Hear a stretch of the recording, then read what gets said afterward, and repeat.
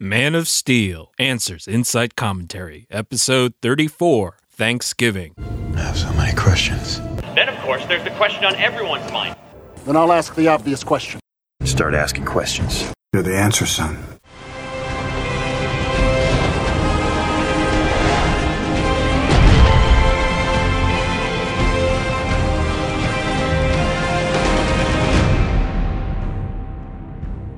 Welcome to Man of Steel, Answers Insight Commentary. I'm your DCCU apologist, Dr. Awkward. This episode, we go over some news and some reasons to be thankful. Man, that last episode was long.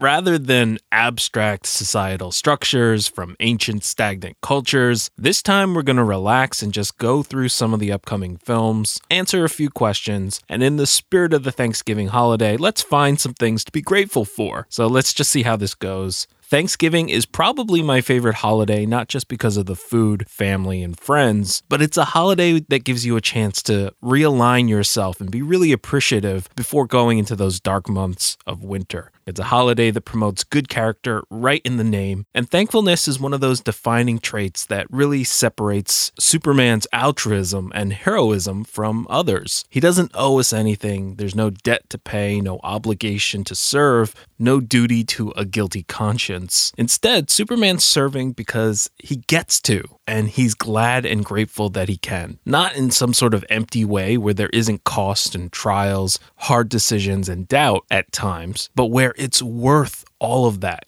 in the end. Superman doesn't resent having to protect humanity.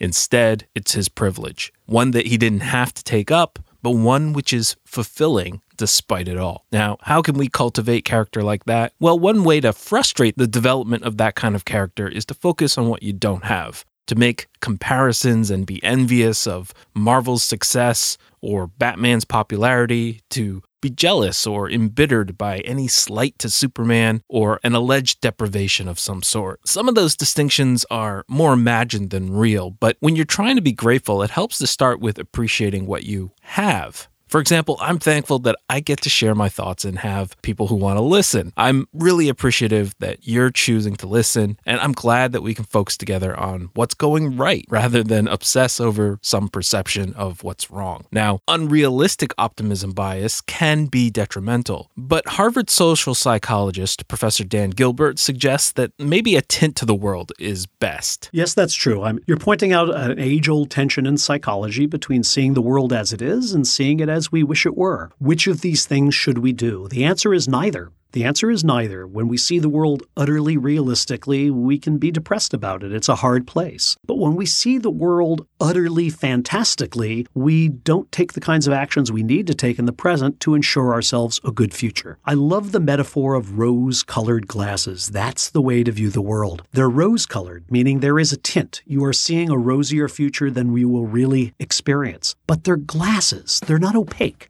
Right? They're not blinders. You actually are seeing the world. And if there's a train coming, it's a little bit rose-tinted, but it's a train. So you don't deny reality. And if you need to, you can lament. But at the same time, you should praise more and focus on the future rather than on the past. We won't go too much more into this, but basically it's know thyself. You want to engage in a little bit of metacognition. Think about how you're thinking and fine-tune your own outlook and expectations to maximize good behavior, right? So if you're the kind of person whose expectations go wildly out of whack and find yourself disappointed, then bring those expectations down. If you're somebody who finds themselves very depressed because you've brought your expectations way too low and just see only doom and gloom, well, maybe have a little bit of an optimism bias. So just take some time, think about how you're thinking, and exert your will over your own mind and emotions. There is a ton to be thankful for, but just let me quickly run down some of our biggest sources of substantive news. Because in a click and copy culture, we sometimes forget to give credit and thanks and attribution to those journalists who brought us the information in the first place. This is by no means a comprehensive list, but to credit these 5 journalists, we've got Keith Stukevich in a July issue of Entertainment Weekly. We have Ian Nathan in September's Empire UK, and then Nick De Semlien did a Suicide Squad feature in December.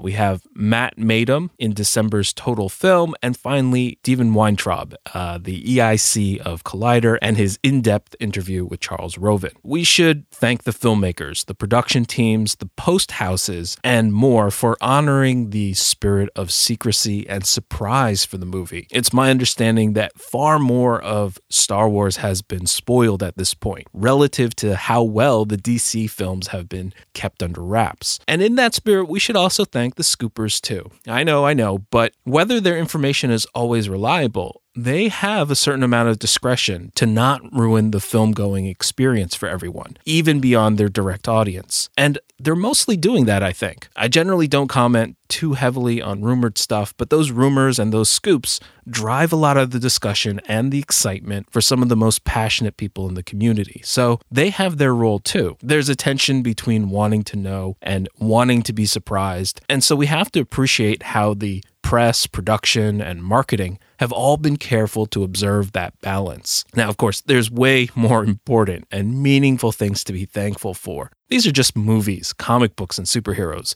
But it's okay to be appreciative of these little things that you enjoy. It all adds up. It's okay to enjoy life and to be thankful that you can select from a wealth of media to enjoy. By the time you're listening to this, I've probably watched the first few episodes of Jessica Jones. I could watch as many as 4 DC TV shows a week. American Alien is looking good, and Star Wars opens in just weeks. It's a great time to be a fan of all of this stuff. Okay, enough gushing. Let's get to talking about each of our films a little bit. Okay, so for Man of Steel, I've got no shortage of questions from you, the listeners, and I'm sorry I've only been able to just barely scratch the surface of everything in the mailbox. I used to be able to reply to every email individually, but I am really far behind at this point.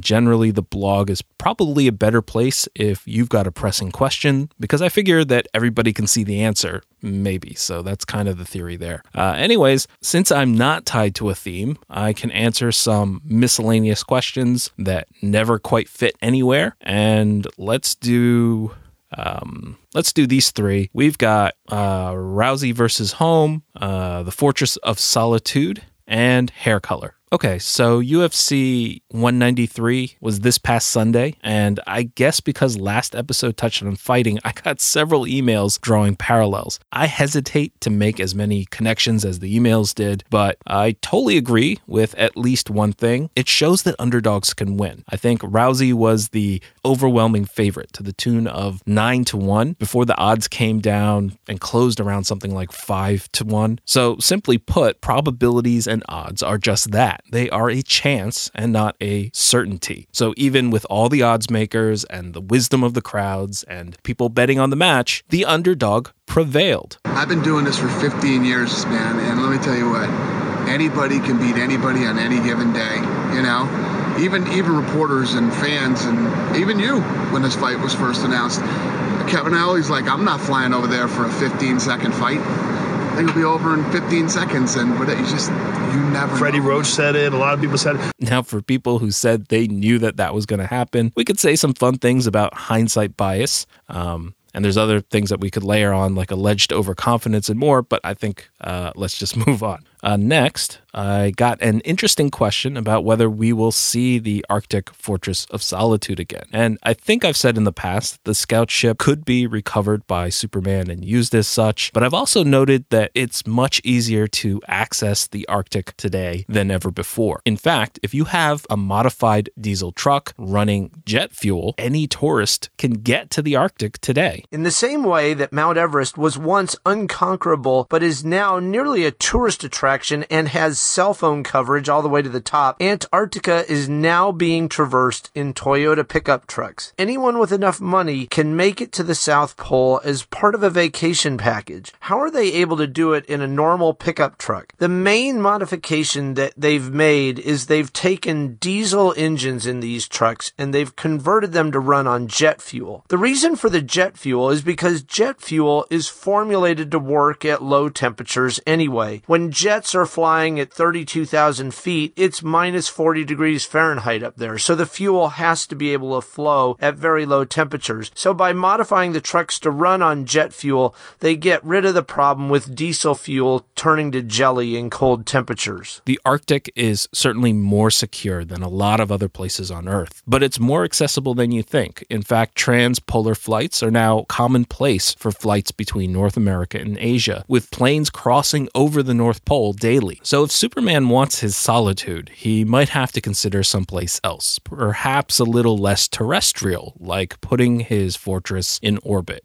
Orbit isn't inaccessible to humans either, but the difficulty of getting there makes it more like the Arctic of the 20th century. Of course, I'm putting the cart before the horse. Before settling where the scout ship might stand in as a fortress of solitude, we've got to ask, how does he get it out of Metropolis to begin with? The scout ship was estimated to be 300 meters long. That makes it roughly the size of a large aircraft carrier. Now, Superman's strong enough to collide with the scout ship, change its course by several degrees so that it misses its shot when trying to take the C-17 out. But I just don't know if he's strong enough to lift the entire scout ship on his own and just take it wherever he wants. At the same time, I'm not sure what humanity could do with it either. Aircraft carriers are usually built by the water and assembled in the water. There's no infrastructure that lets you move an aircraft carrier if it were to suddenly appear in downtown Manhattan. Either a path to the sea would have to be made, or the scout ship would have to be cut up into more manageable pieces. Of course, that's with today's technology. Who knows what Lex Luthor might have in store, or how humanity's technology might have changed since the Black Zero event. That said, the easiest way to get that scout ship out of Metropolis is for it to launch itself back into the air. If the essential systems are still intact and you can establish some sort of secondary means of control, the scout ship can fly itself out of there. And while there's a lot of possibilities that we can imagine, I think for Batman v Superman, I wouldn't mind if this didn't take up much screen time at all, or if it's basically silent on the issue. Man of Steel presented us with a Clark that had to suffer through years of solitude. And when he's on screen in Batman v Superman, if he's not doing superheroics, it would be nice to see him interacting with people rather than operating silently in the fortress. But for now, let's move on.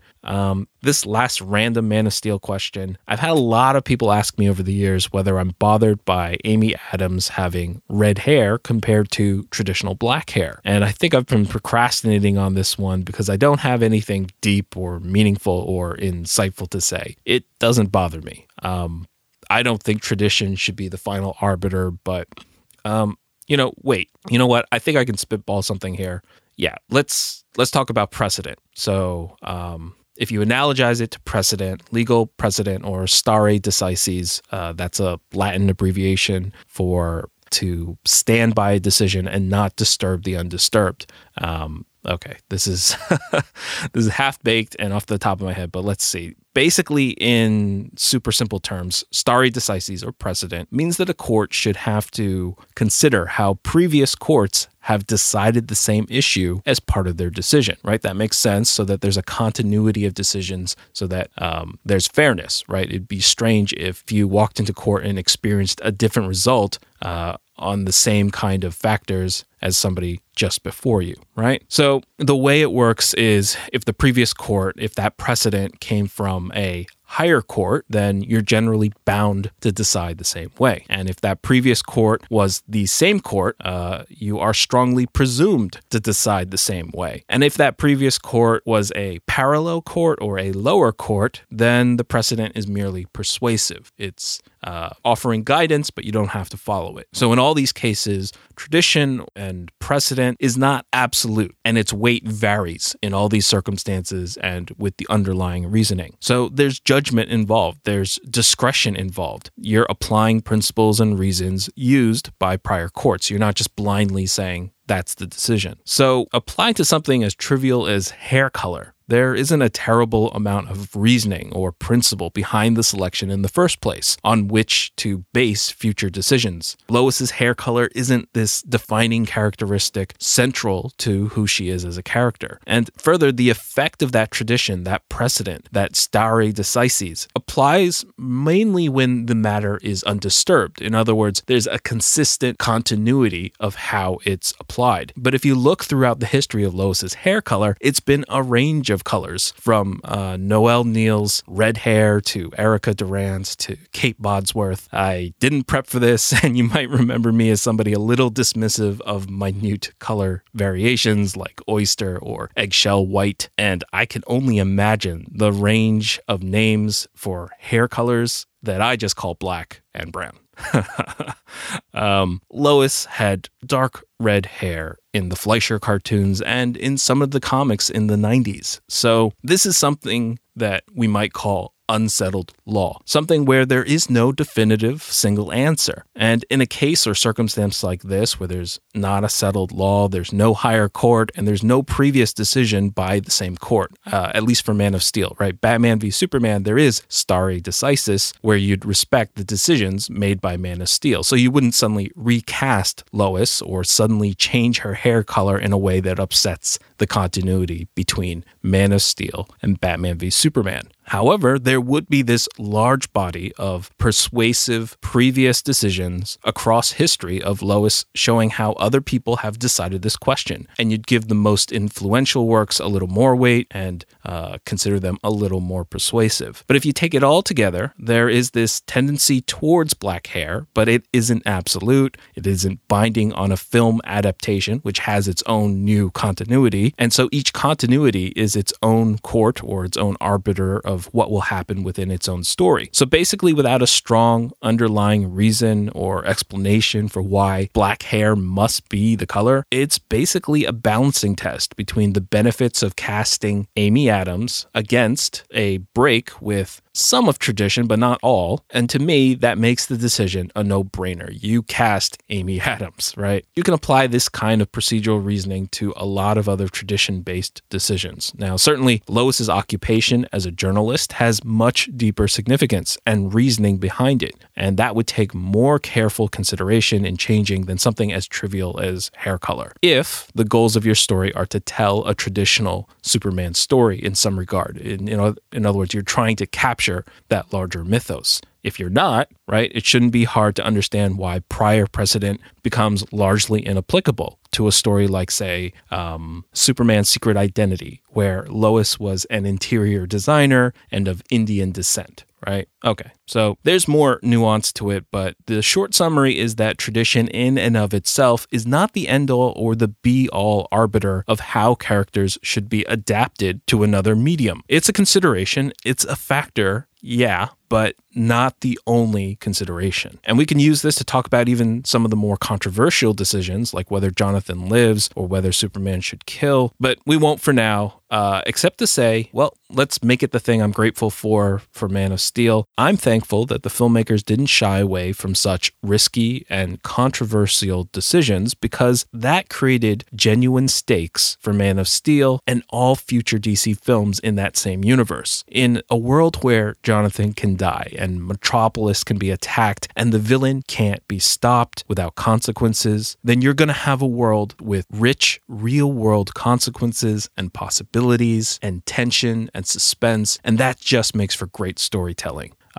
That segues us nicely into our first Batman v Superman question. And this question covers actually several films from slightly different angles. The basic concern is this: knowing the final outcome of the film, how do you keep the stories engaging? And you can see how that applies to all the different films, right? So for Batman v Superman, we know that they formed the Justice League, so what could possibly be at stake in the fight, right? For Wonder Woman, the concern is that it's a period piece, and we know that Diana survives into present day. So how do we still have tension in the conflict, knowing that she prevails? And you have similar concerns for the other films if their timelines are shifted around. And that's certainly a valid point, and it's a genuine challenge, but it's not an insurmountable one. I've got a clip here from Brian Glazer on Apollo 13. One that came to mind again and again, and I want to talk to you about, is Apollo 13. So I don't know if you'll agree that with me that is innately suspenseful. Yeah, it's very suspenseful. It was the goal to make it suspenseful, and it was hard to do because... That's what I was thinking. It's because we know what happens at the end. Exactly. We know what happens in the end, which is the most important factor. And yet, it's unbelievably suspenseful, even though I assume, I don't know if you had any data on how many people actually knew that they all got back okay. Did you know anything about what the audience was expecting on that front? No, we didn't know. We assumed it was a pretty high number, though. I can tell you how we created suspense if you want. Tell me. That's why we're here. Yep, absolutely. Yeah. Okay, we created suspense by living inside the psyche of these guys, these astronauts, spending a little more time than people are comfortable showing their lives and their lives with their families and people that are really important to them. So once they got on that rocket and that engine is blowing them off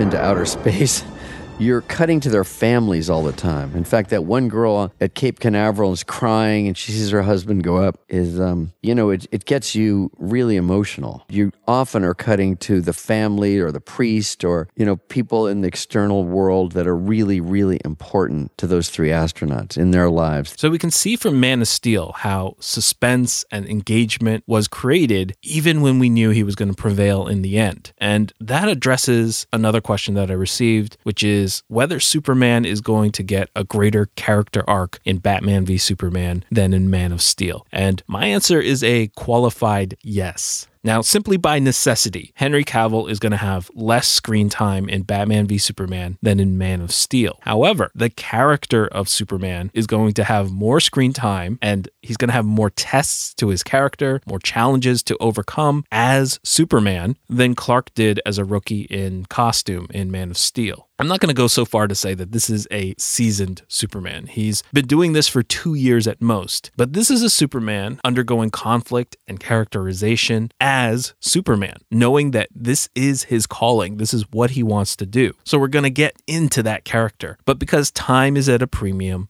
expect that characterization to be sort of densely packed and layered. Don't expect a lot of hand-holding or a lot of decompression or the luxury of 22 episodes for a character to learn a lesson. The characterization and the character arcs are going to be closer to sort of real-world personalities and changes. So you should expect the character through subtle ways rather than overt exposition. And you should look for growth and change in similar subtle ways unless there's a road to Damascus type change, right? And in a certain sense, this is Superman too. So it's not like we want his character to be wildly changing all the time. One of the benefits of the realistic approach is that we get to see real character growth, but at the same time, Clark has a good and strong character. So we want him to stay on that path and on that arc. We don't want to see him wildly swinging in personality. But along those lines, remember that this is still a grounded world where Clark, the character, he's a person. He's not a saint, an icon, or a symbol.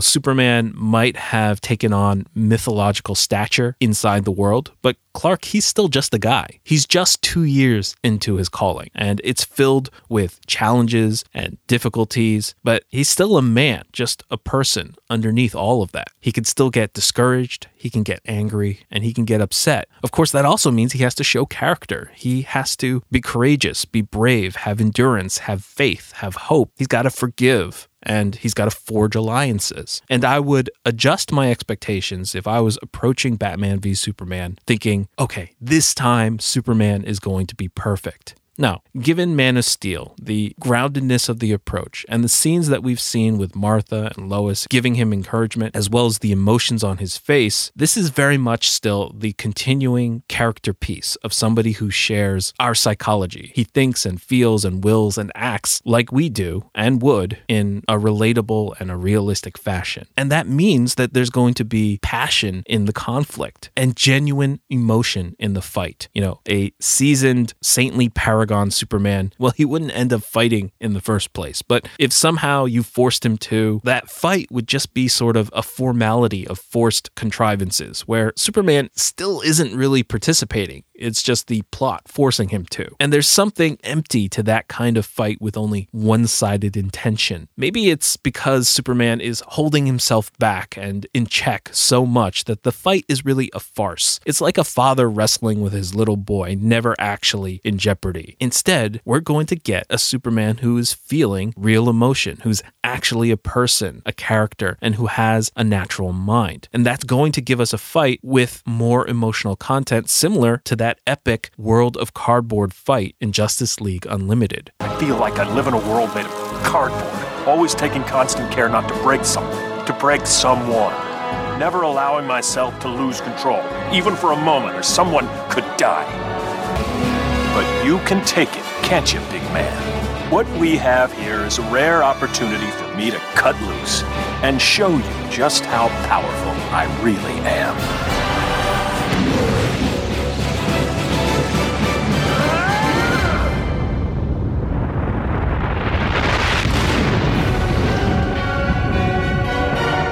Superman's imperfect human emotions gives the fight weight, and it creates an opportunity for examples of true character. In a context where Superman is enraged, if he chooses instead to set those emotions aside and forgive, there's something in that which takes more character than if he was never angered in the first place because he's so overwhelmingly more powerful than his opponent. Right? And so for Batman v Superman, that means that Superman will be hurt. He's going to be made mortal and he's going to have emotions. But it's all for the sake of the story, for his characterization and for the greater universe. This is where he would be 2 years into a profession that nobody knew existed until he created it. This isn't Superman following in the footsteps of the Justice Society, where he could just take the job for granted. Clark is a trailblazer by bringing this superhero world into the light when even Batman and Wonder Woman shied away. This is a completely new field that has never existed before, where he's getting mixed reactions and support to his very existence. And it wouldn't make sense for Clark to be a faultless and perfect paragon yet. Even if you're in a well-established field, I can think of very few where somebody with just 2 years of experience considers themselves unable to improve, having reached their pinnacle in just 2 years. Right? And that's part of the reason that this is a perfect opportunity for them to fight. Superman is still green enough where the two can fight earnestly, a little more experience, and there's no way this fight happens organically and without lots and lots of contrivance. And people are going to come away from this respecting both heroes as men rather than Superman as somebody who naively holds back and Batman as somebody who is so filled with uncontrollable rage that he puts himself in the position to fight a god. Instead, with a green Superman, Batman actually has a reasonable chance, and Superman has to put up a real fight. And while I've focused a ton on the fight, the stakes, the emotional weight, and the characterization of that fight is earned outside the ring. But it's also exhibited through the fight as well. And if you've followed all the news around Rousey versus Hamm, you know that something that was a controlled sporting event and a contractual payday somehow took on an entire narrative, complete with a backstory, motivations and intentions, emotion and character, and it had a beginning, middle, end, and a promise of a sequel layered upon it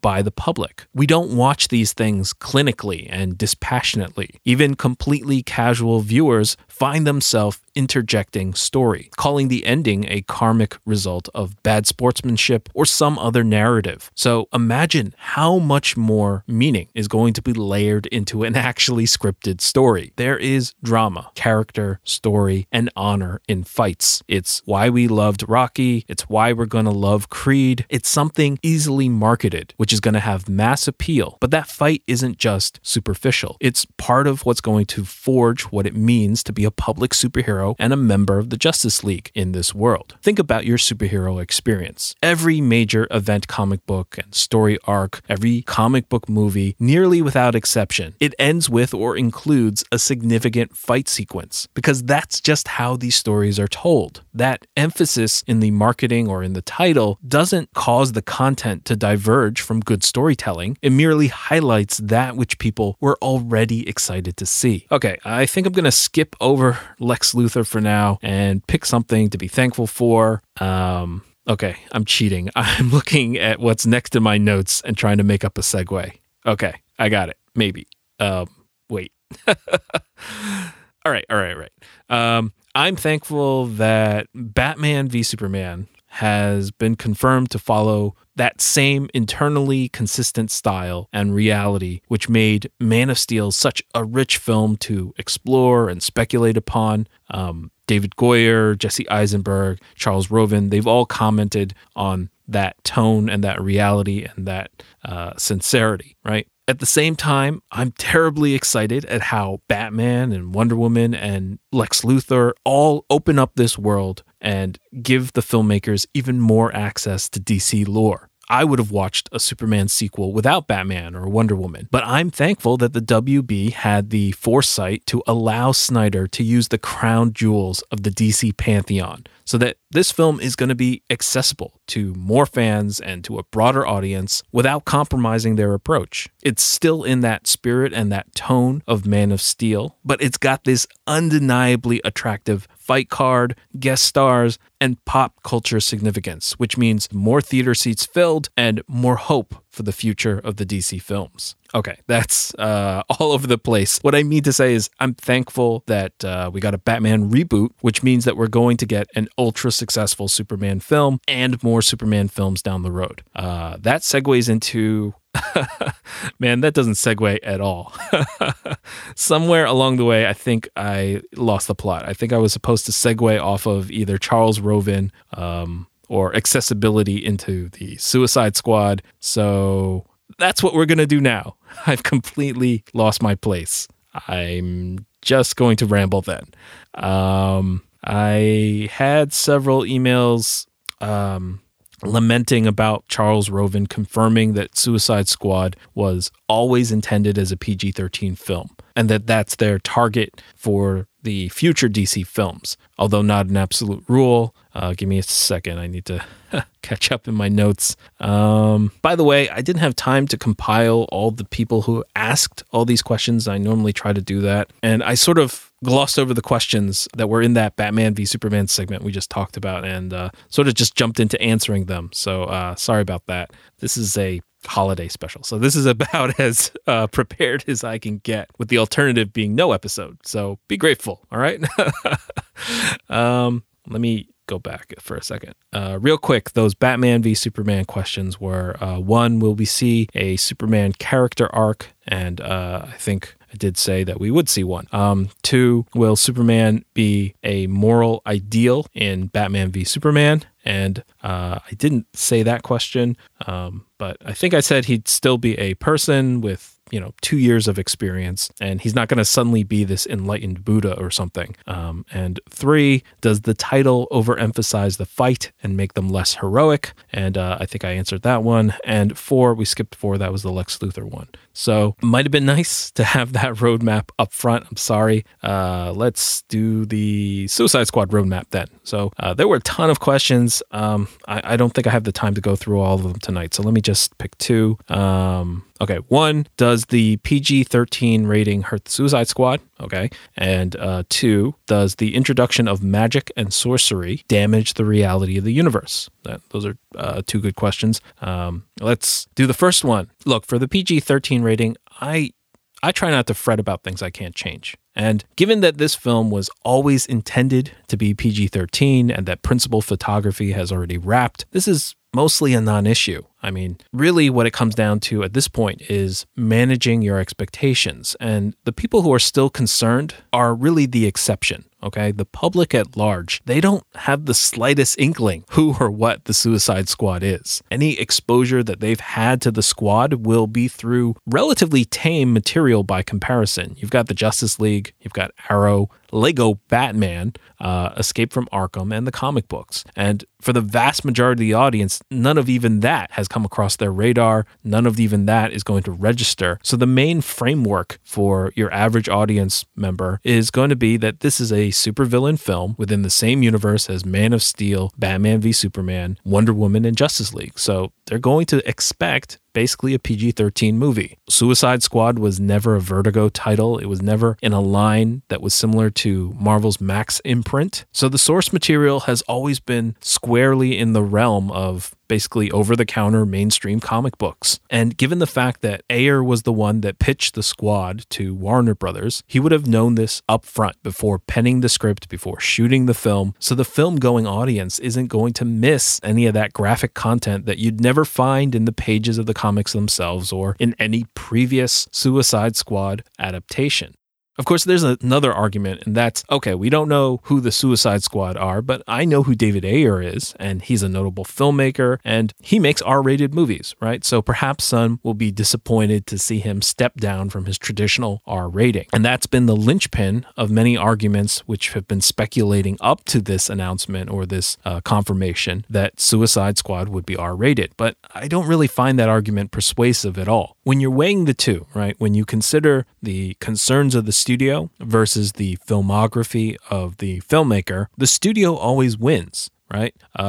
If you look at Christopher Nolan, if you look at Bryan Singer, they both stepped down from rated R films to do PG-13 superhero films, which were widely acclaimed. People like those films, and Ayer has done or will do the same. Now, again, principal photography is in the can. It's wrapped. So if you're still clinging to visions of an R-rated film, well, you've got a little over, I think, 9 months to adjust your expectations, right? If only to sort of mitigate or ease that transition. Let's consider some of the benefits, be thankful for, let's say, of a PG-13 rating. A PG-13 rating means that you get a bigger budget, and that means you get a bigger and a better cast, you get better visual effects, you get larger action sequences, and more. It makes it tonally consistent with the rest of the DC films, and Batman's brand won't get compromised. That content is going to be acceptable for a broader audience, and historically, that means a bigger box office. Basically, we're taking an already risky film and we're mitigating that risk to give everybody a chance to succeed. And in a way, this approach is actually more artful. You have to rely on implication over exhibition. And the theater of the mind may push Ayer's filmmaking and present something a little more intense and imaginative than simply just putting that graphic content on the screen. I think the way to think about this is there are movies which, if you haven't seen them in a while and you're trying to think back upon your recollections, you're not completely certain whether it was a hard PG-13 or soft R. And Roven indicated that this is going to be that kind of film. Speaking of Roven, we have that second question. So people who are really invested in the reality and the groundedness of the DC films, some of them have expressed concerns about the introduction of magic. And Charles Roven sort of addresses that they're looking for that same kind of tone throughout all the films, the same kind of groundedness and reality and realism. So I wouldn't worry.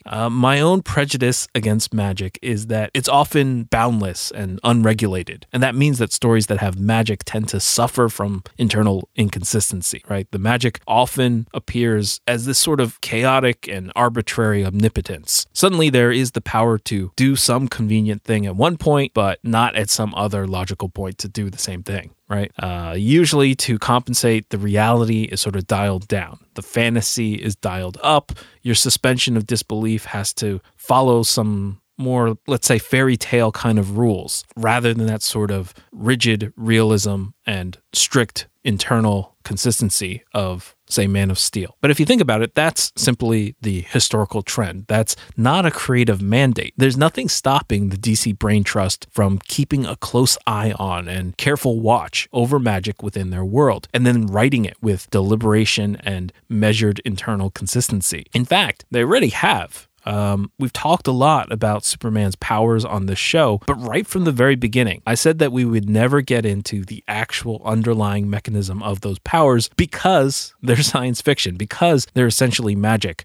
Here's Neil deGrasse Tyson with comedian Eugene Merman discussing Superman's powers on Star Talk. Amoro Jean-Baptiste asks, is there anything scientific to the different reaction of Superman cells to red sun versus yellow sun? Ooh, good question. Would someone potentially be able to fly or under one sun and not under another? Yeah. So we think we know stars very well at this point. It's one of the triumphs of 20th century modern astrophysics. How stars are born, how they live out their lives, how they die, what their properties are. We have catalogs. Who their friends are, what their favorite book. Well, figuratively, stars have friends. They're born in clusters. Here's the thing. We know the difference between a yellow star and a red star. The yellow star is... And is it 10%? The yellow star is hotter than the red star, period. And it gives off a little more white light, okay? A little more yellow light than does the red star. Yeah.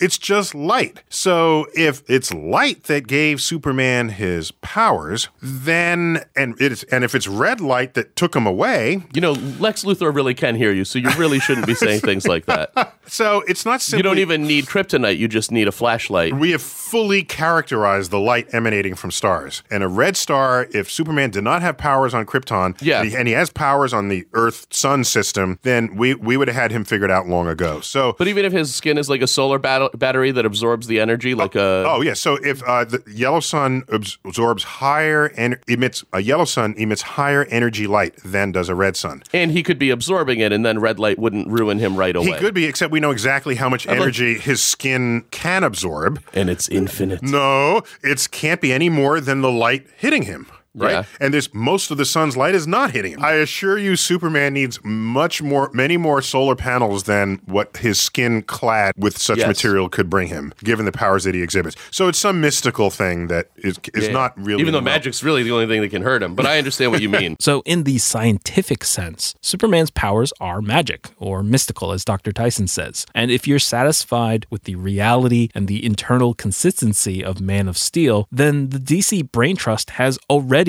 introduced magic into their universe, and they can continue to do so in a similar self-consistent manner. Actually, the trickiest part isn't going to be reining in magic and making it self-consistent, but coming up with an internally consistent history of where that magic was hidden from the world all this time. But I believe they're up to that task. They've committed to a consistency of tone through their first few films, which has the potential to cover these kind of logical quandaries. And even if they don't, well, it's not necessarily the end of the world. The fact is, shared comic book universes have always had to deal with magic, and that might require loosening your grip on reality a little bit. That might be a good thing. By the time that we're several movies deep into the universe, we might be ready for that or want that. If you think about the framework for Suicide Squad, it basically is sending a mundane army of metahumans and people with firearms against a magical threat. And so even in that sort of framework, we understand that magic is something that can be controlled by technology and metahumans. So I don't think we're going to have to worry about that sort of completely unhinged omnipotence that sometimes sort of appears in magic. All right, that's enough wild speculation. What am I thankful for with Suicide Squad? I'm thankful that so much came together to make this unexpected film possible. I mean, Ayer had to be coming off a success. He had to want to pitch this film. The Brain Trust had to be ready to hear it and to like his pitch. That talent had to be available. The inclusion of Batman had to be calculated, and so much more. And it's just awesome that they're willing to take this smart and calculated risk with Suicide Squad. You know, the diversity of DC's slate and the mystery around Suicide Squad means that some people are anticipating this film even more than Batman v Superman. And the healthier the films and the bigger risks that they're willing to take, the more that we're going to see.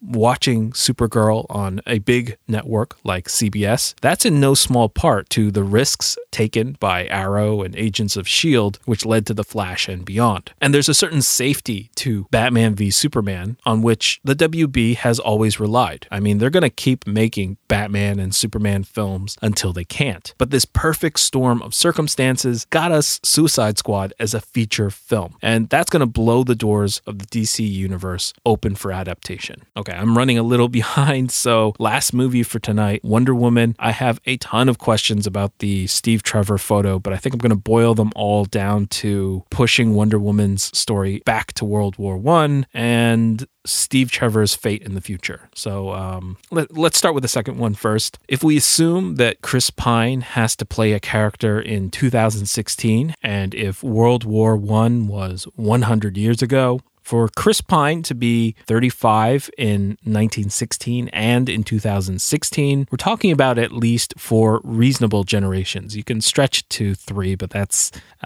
pushing it. And I'm not really a fan of the descendant angle with Pine playing the same role, so maybe my preferences inspire me to look for alternatives. So with the inclusion of magic, there's probably a lot of different ways you could bring Trevor through or across 100 years. But like we've just discussed, unless magic is very carefully and narrowly crafted while logically tailored to the reality in the story, I think my prejudice against magic generally makes me keep looking. And that puts me in sort of a weird position where I hope that Chris Pine doesn't make it to modern day.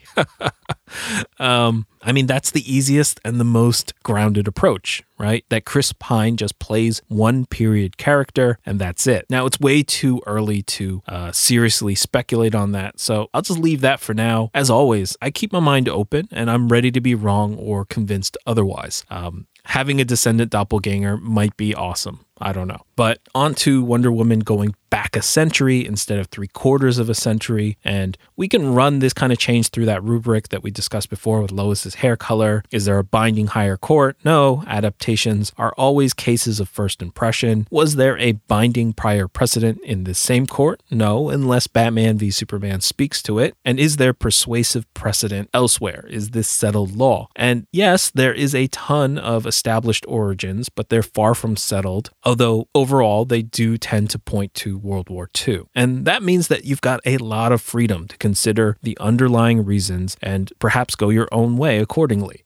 We're not going to get into all that, but certainly World War I allows Wonder Woman to touch on at least 3 interesting aspects of her character: war, feminism, and immortality. And it gives us greater clarity through the lens of time. Maybe. History is always more complex than we give it credit for, but within the scope of a superhero film, the First World War or the Great War married 20th century technology with 19th century tactics, resulting in horrific casualties. But that's a suitable bridge for an Amazon warrior to sort of cross into modern man's world. The Allies were involved, so we've got superficially similar dynamics with American participation. The scale is large enough so that she can be invisible to history, even if she has an impact within her own story. And with feminism, all I will say is that with progress, freedom, choice, and diversity, the topic is far more complex and nuanced today. And that gives rise to a chorus of voices and opinions, but they're not completely in accord. And generally, this isn't an issue for many female leads because few are expected to carry the banner of all womankind and to represent the perfect ideal and every stripe and every creed without compromise. But when the CBS Supergirl show is praised as feminist, but then also criticized as anti-feminist, someone like me can't help but feel that that's a tricky minefield to navigate, and that Wonder Woman might benefit from tackling topics from a simpler time. If you go back 100 years and you strip away the progress, the freedom, the choice, and the diversity, the issue becomes much more elemental, more crystalline, and it's easier to find unity, consensus, and the ideal. That's the same trick they used to justify Captain America's ideals when they were born from an era with a little less ambiguity. If Wonder Woman were to fight for women's suffrage then, who today would criticize her for it? And I think you could sort of apply that a little further. The dynamics of romantic relationships were more simple then, and that can allow them to explore that aspect of Wonder Woman in the past while leaving her unfettered in the complicated present.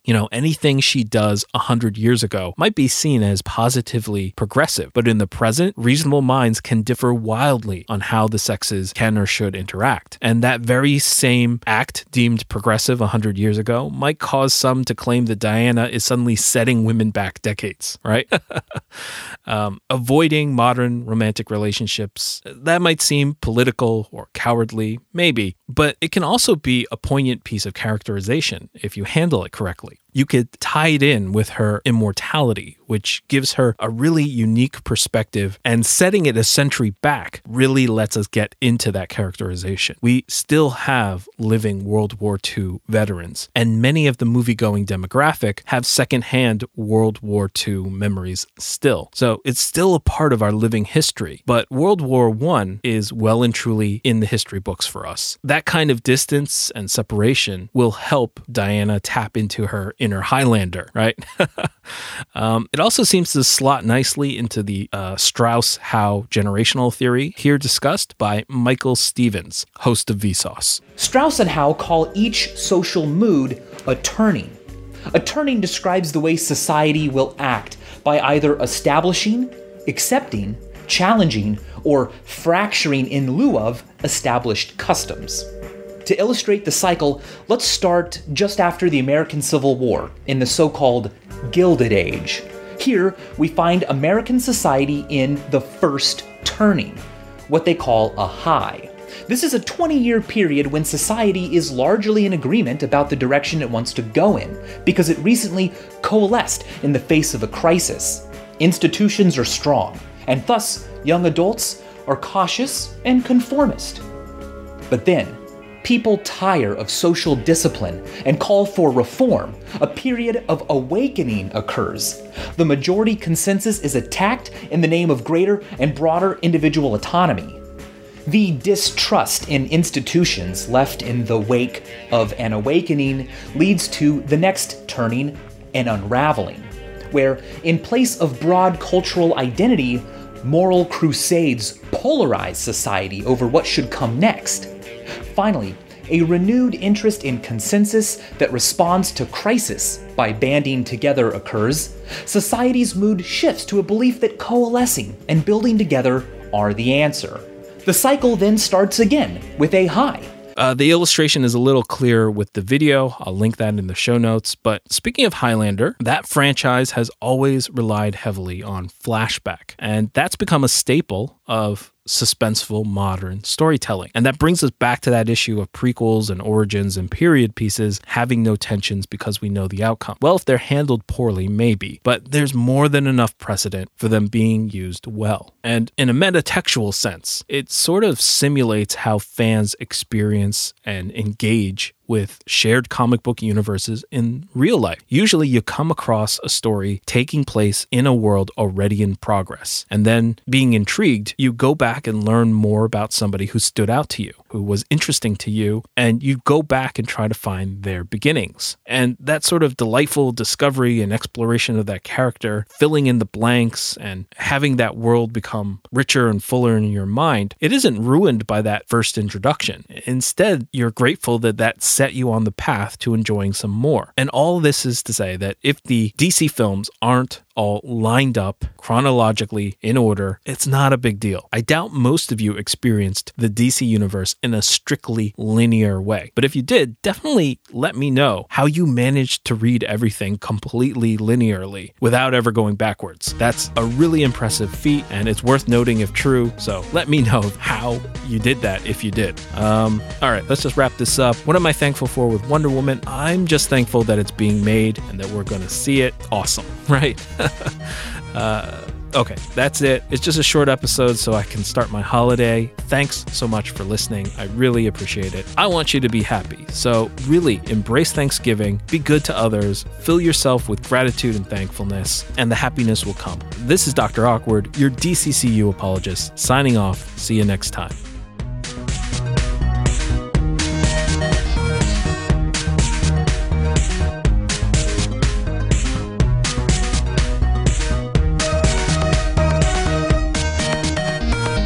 You're the answer, son.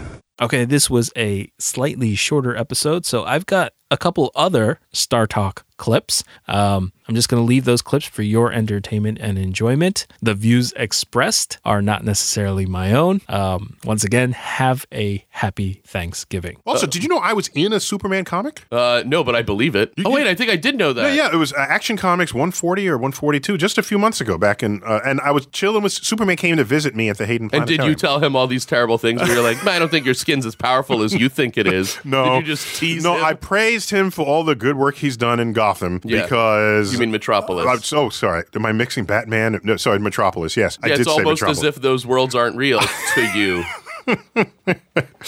So, yeah, I mean, I've been lifelong resident of Metropolis. And so he wanted some help finding Krypton on the sky. And so I pointed out a star that you think would be with a planet and we showed it to him in the planetarium dome. So it was kind of cool. Chilling with awesome. Superman. Yeah. All right. Are you ready? All right, what else you got? Go. Edwin A. Crespo asks, could Captain James T. Kirk of the Starship Enterprise and its original crew defeat Superman if it came to a fight in Sol system space?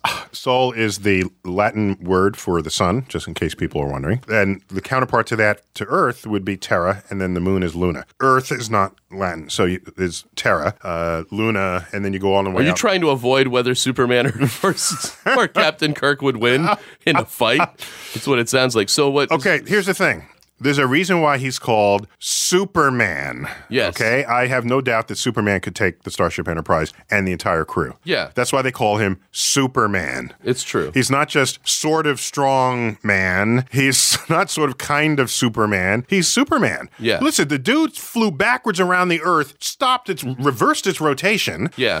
Turned time backwards. Well, that's not something. James Kirk also flew around the sun and then saved the whales. So let's not be like he's the only one who can go back in time. He flew past the sun in a spaceship. Yeah. Superman flew around the sun donning a cape and blue pantyhose. That's true. That's way more powerful. But Captain Kirk is very good under pressure. He is, but if Superman goes to the tail of the Enterprise and punches it and punches or swings it around lasso style, that's the end. All right, you win. No, you're right. Aliens would defeat Earthlings.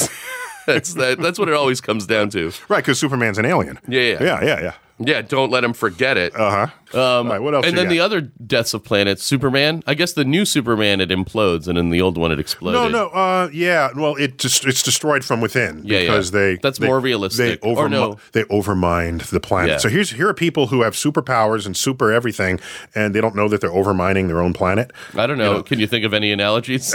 And they can send the baby Superman Moses style on a basket, a spaceship. So anyhow, that could happen if you. Are you telling me that Superman is unrealistic? You can destabilize a planet if you make Swiss cheese out of its innards. Okay, that's clear. But I like the Star Wars destruction. Just good old fashioned planetary explosion. Put some energy into it. You blow it up. Mm-hmm. All right.